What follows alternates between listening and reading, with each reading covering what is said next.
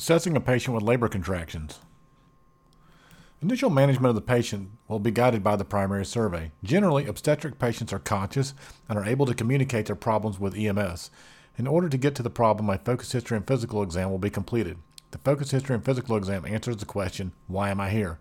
Despite being used for any patient encounter where the need for EMS is not obvious, like a burn patient, the focus history and physical exam always follows the same blueprint. Ask the patient what is wrong. It's no big secret about what to ask. Just follow the sample interview questions. Take some vital signs. At a minimum, take a blood pressure, pulse, and respiratory rate. Perform a focused physical exam. A focused physical exam is a physical examination or verification of a patient's problem. In the case of chest pain, the medics might look at the chest. In the case of labor contractions, the medics need to check for crowning. Is the delivery imminent? The sample history could reveal clues. The sample history allows EMS a glimpse into the patient's complaint and medical history.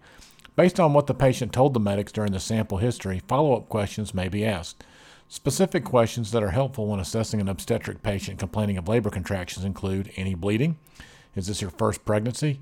Any known complications to this pregnancy? Have you seen the bloody show? Has your water broken? How far apart are your contractions? Any other medical history?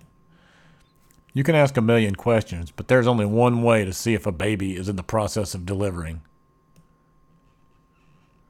What happens if you look down and don't see any crowning? Then transport to the obstetric unit without delay. The reality of labor contractions is that they are the most real to the mother having them. The contractions could be false labor contractions, known as Braxton Hicks contractions, or she could be trying to actively deliver the baby. The baby could be on its way or will be delivered tomorrow. Obstetrics is a very uncertain field.